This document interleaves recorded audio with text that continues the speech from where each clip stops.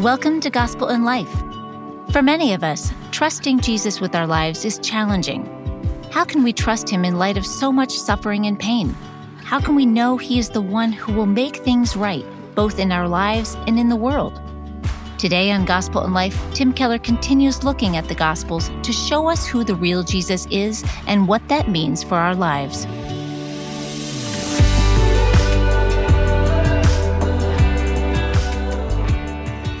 Passages from the Gospel of Mark, chapter 4, verses 35 to 41. We are in a series this year, at least for a great part of the year, in which we're, in a sense, looking at the life of Jesus. We're building a biography. We're not looking so much at His teachings as at the events of His life.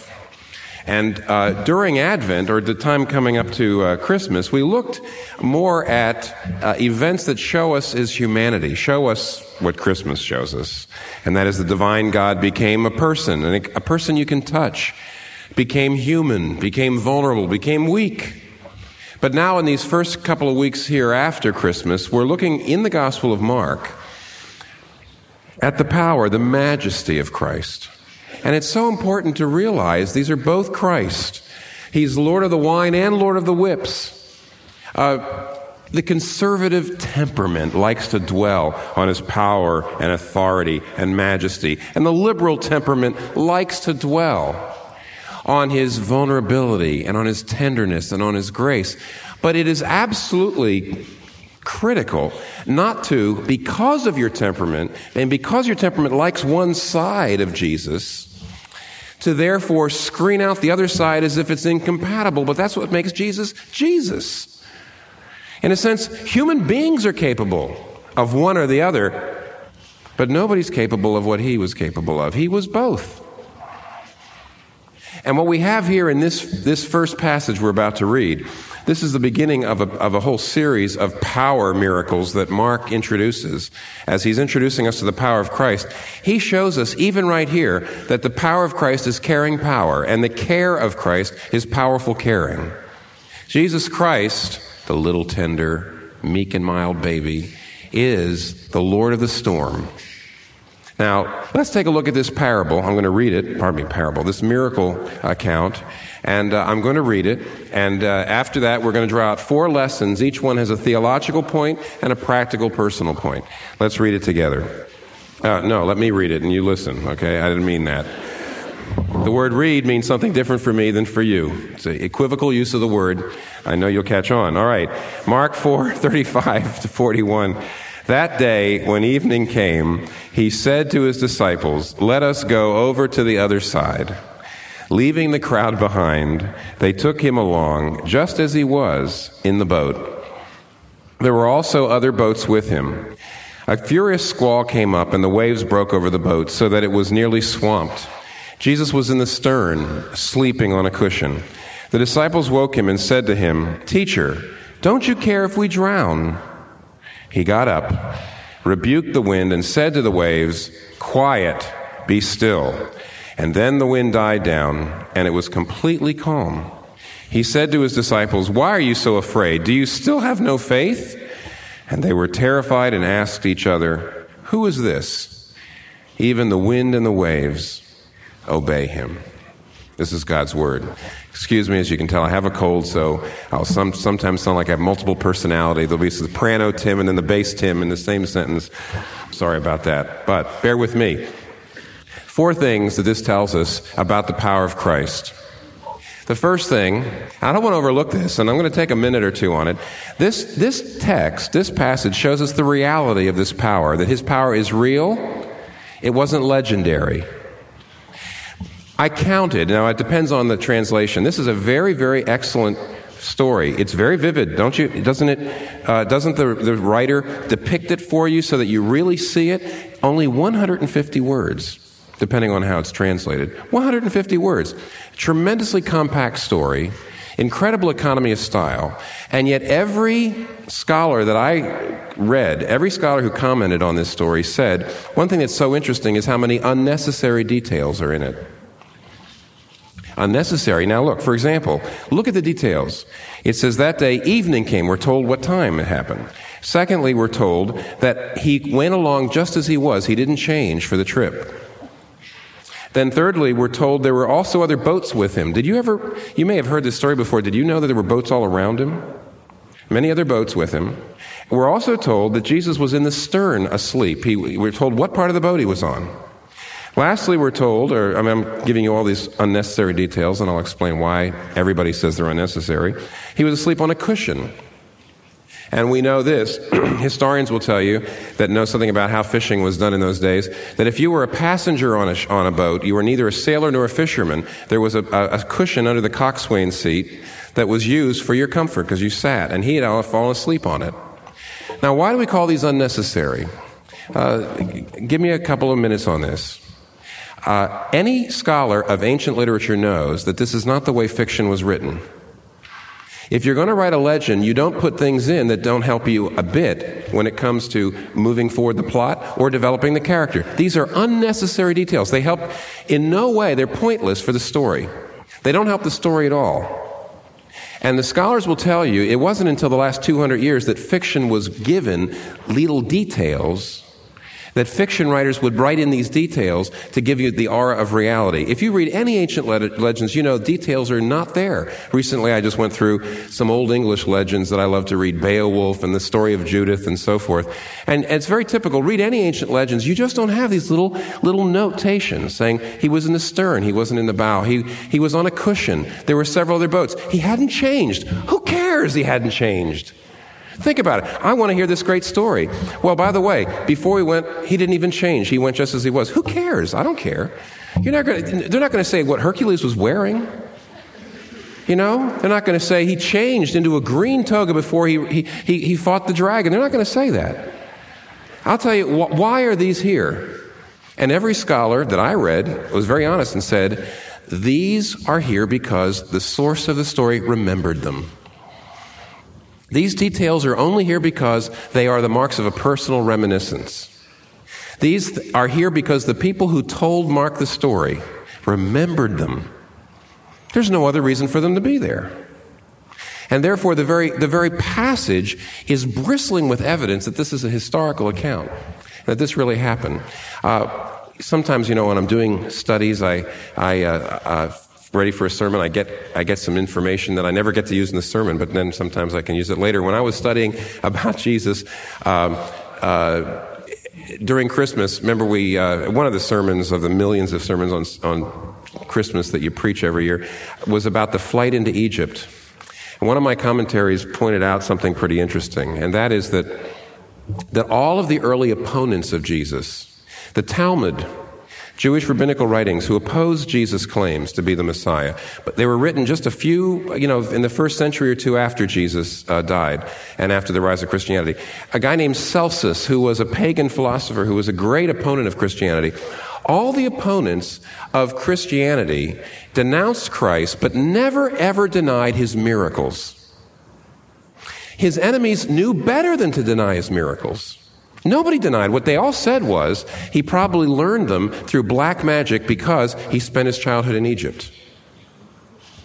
His opponents jumped on the fact that Jesus did not actually spend his early years in Nazareth. He spent his earliest years in Egypt because of the flight to Egypt. They said that's probably where he learned to do it.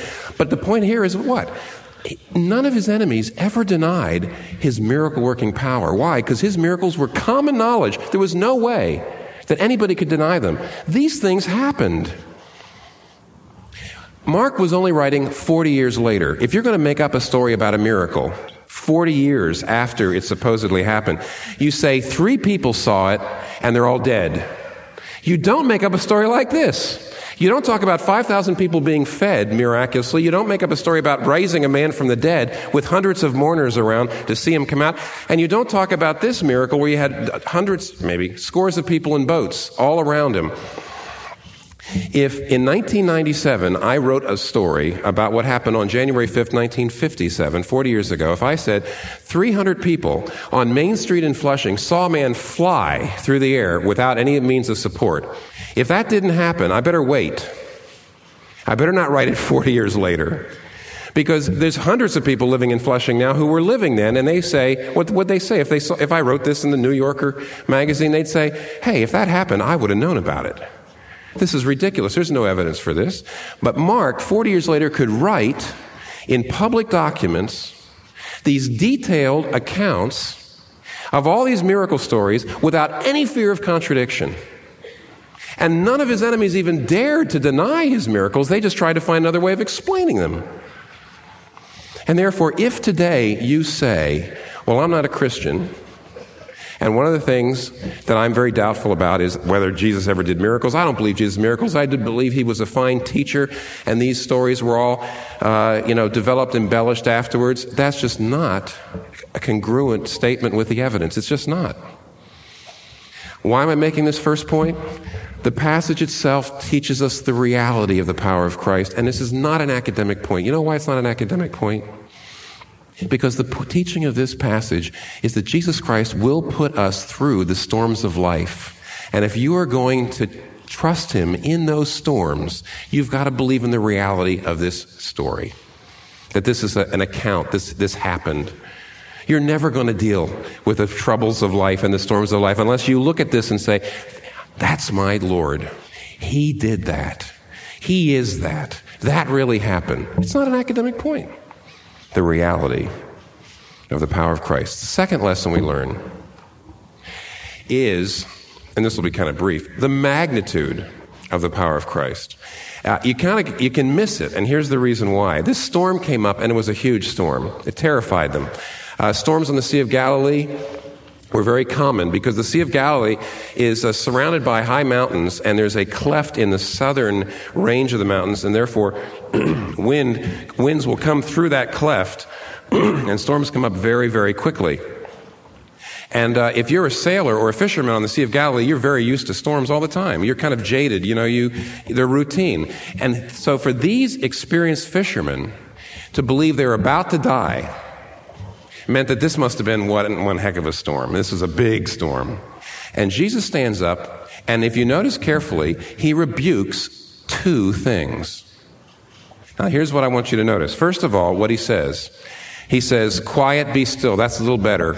In the old King James Version, he gets up and it translates it, peace, be still. It's so pious. Here it's a little better, but really the best translation I've ever heard is Jesus gets up and he says, shut up. Quiet, that's better. Peace, come on. He gets up and he says, shut up. And then the second thing he says really is, and stay shut up. He says, be quiet and stay quiet. But better yet, shut up and stay shut up. Now, do you see the power in this? There's no conjuring. There's no rolling up of the sleeves. I mean, even Charlton Heston, when he was playing Moses in the Ten Commandments, when he's in the Red Sea, he gets up there and he says, he's doing all this stuff.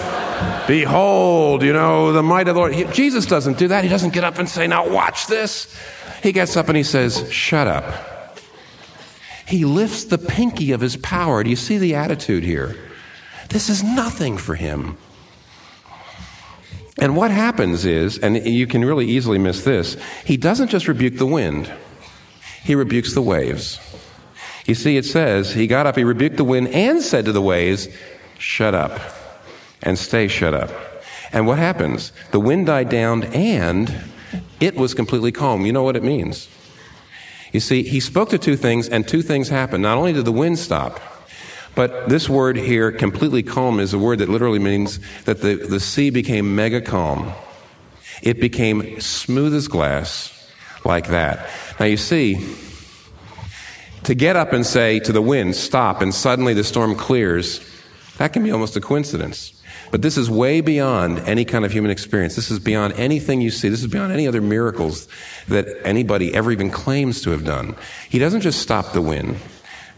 It's not something that's fairly, over a 5-minute period, he says, peace be still, and everybody sat around, they watched it slow down. He said, peace be still, and instantly, the sea, not only the wind stops, those of you know when the wind stops, the sea keeps on rolling.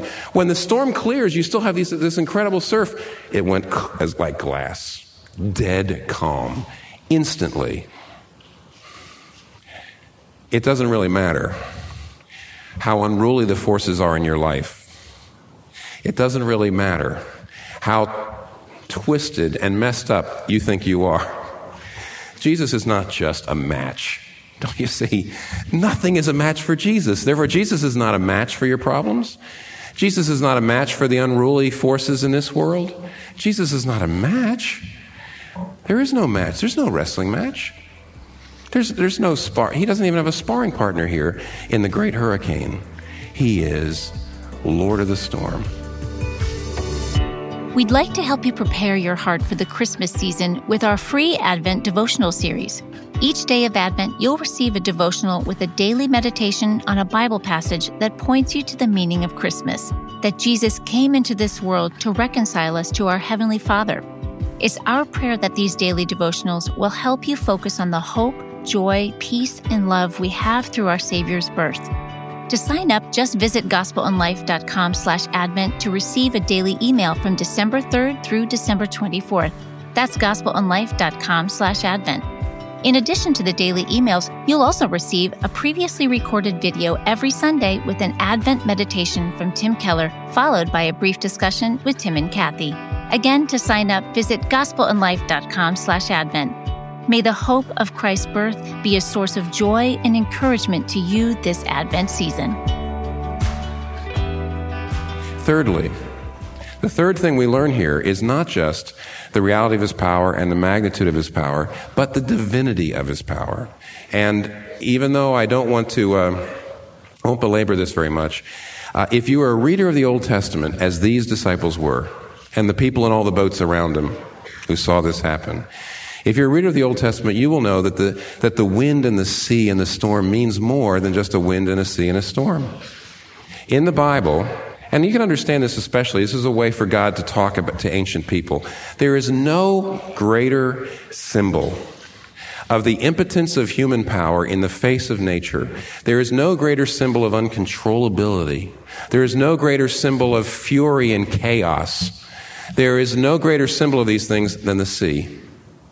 That's the reason, by the way, why it's interesting. In Revelation 21, it tells us that in the new heavens and the new earth, there will be no sea. And I don't believe that means there won't be any water or lakes or anything like that. It's talking about this. The Bible says that the sea represents chaos, and only God could possibly have the power to still the sea. And all through the Old Testament, it talks about God being able to do that. And so when Jesus does it, everybody in that boat, everybody in all those boats, they know that this is not just a display of great power. This is a claim of divine power. And so when you get to, for example, Psalm 29, a psalm that I learned and discovered after a tornado came nearly through my backyard in Virginia, Psalm 29 says, "The God of glory thunders. The Lord sits enthroned above the flood. He is enthroned as king forever." And that's what Jesus is doing here. And that explains it, doesn't it? Psalm 29 explains it. Why is God alone able to still the flood? Why is God alone able to stop the thunder? Because it says it's the Lord who is thundering, which means all power, any display or exercise of power, anywhere in the universe, is a power on loan from him. And so Jesus Christ doesn't get up and say, "I have power." Jesus Christ at this point is actually saying, "I am power." He doesn't just say, "I've got the power to deal with this or that." He says, "I am the power from which these things derive what they have." That's the reason why he can get up and say, "Shut up." And it's over. This is a claim of absolute divine power. And you know why I think I've got good evidence for my inference here? That they know that this is not just a display of great power, but it's a manifestation of divine power. Because if you look carefully, look very carefully, in the beginning, they're scared. Verse 37.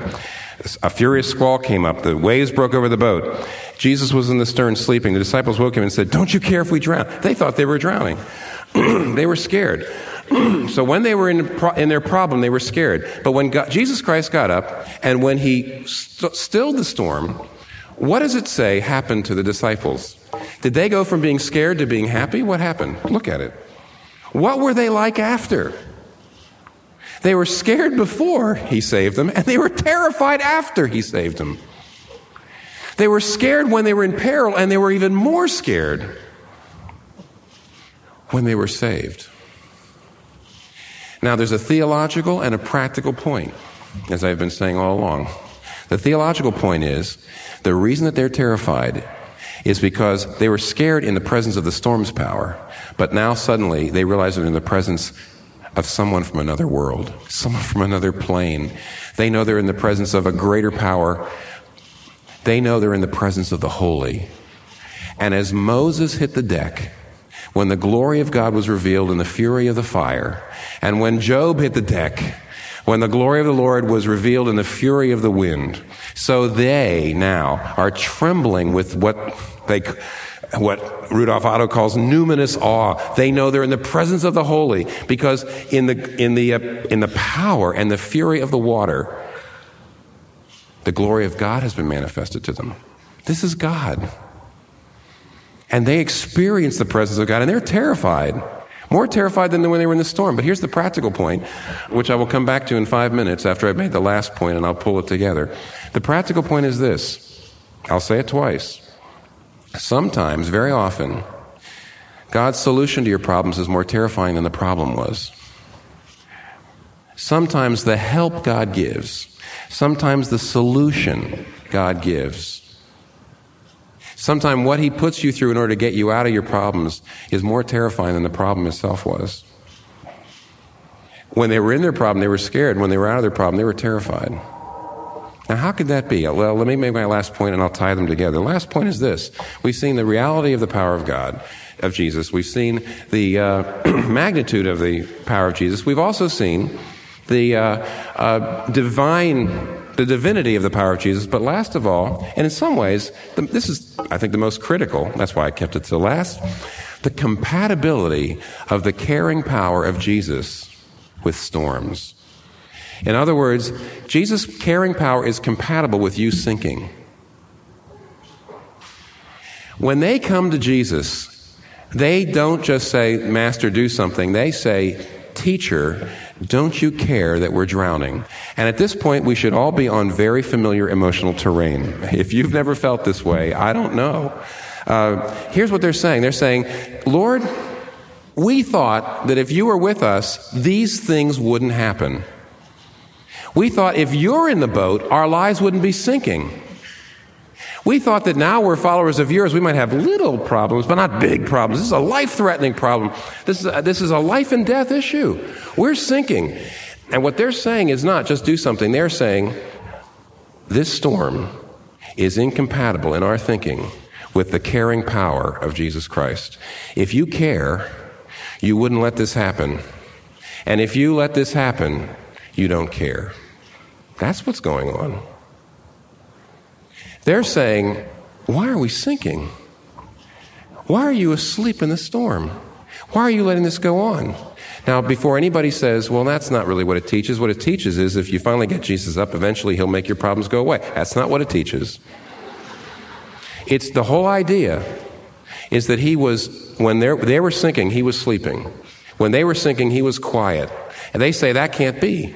If you care, you would stop this. If you don't stop this, you don't care. The caring power of Jesus Christ should be incompatible with life-threatening, difficult, terrible problems in the lives of his followers. It just shouldn't be. And you know what? Jesus gets up, and after he rebukes the wind and the waves, he rebukes them. And I've been thinking about this. And this is scaring me a bit. I mean, in a good way. It challenges me. Jesus is not an irritable person. That's one thing I'm learning. I hope you're learning. As we look at his life, he is so patient with people. He is so gentle with the woman at the well. He is so gentle with the woman caught in adultery. He is so patient with the tax collectors and the publicans. It's incredible. He is not an irritable person. Yet, at this point, he is not sympathetic with the person who says, Jesus, if I'm a Christian, I should not have problems in my life. He's not patient with them. He's not sympathetic. Now, why not? You know, at this point, I can draw on my experience as a parent, even though since most of you I know are not parents, I think you'll find that this experience is something you've all had in some relationship.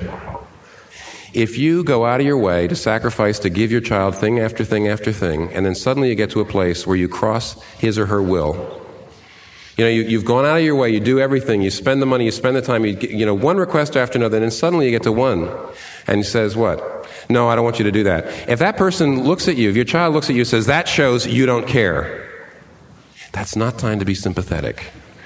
It's not time to sit down and say, oh, I understand why you're so upset. Instead, you have to look and say, wait a minute, I have joyfully disrupted my life for you for years. I have given you all sorts of things, and you don't understand clearly my love for you. If you would look at one place where I say no to you and assume that I'm not doing that out of love. If you assume I'm not doing this out of love, that shows that you didn't understand anything else I've ever done. My child, I feel used. That's not the time to be sympathetic. And that scares me a little bit because I have a tendency, when storms come into my life, to look to God and to say, don't you care that I'm drowning?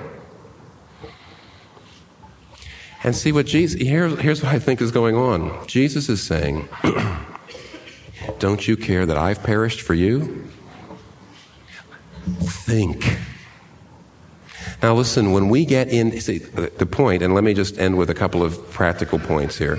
The point of this is, Jesus is saying that if you start with the premise that my caring power cannot allow you to go through storms, then all of your conclusions will be wrong. If your premise is wrong, your conclusions will be wrong. And look at your premise. Look at your premise. Elizabeth Elliot tells this great story. She was up in some neck of the woods, I think it was in Scotland, and he saw that at one point the shepherd has to take the sheep and throw them into a vat of insecticide. Just throw them in, submerge them.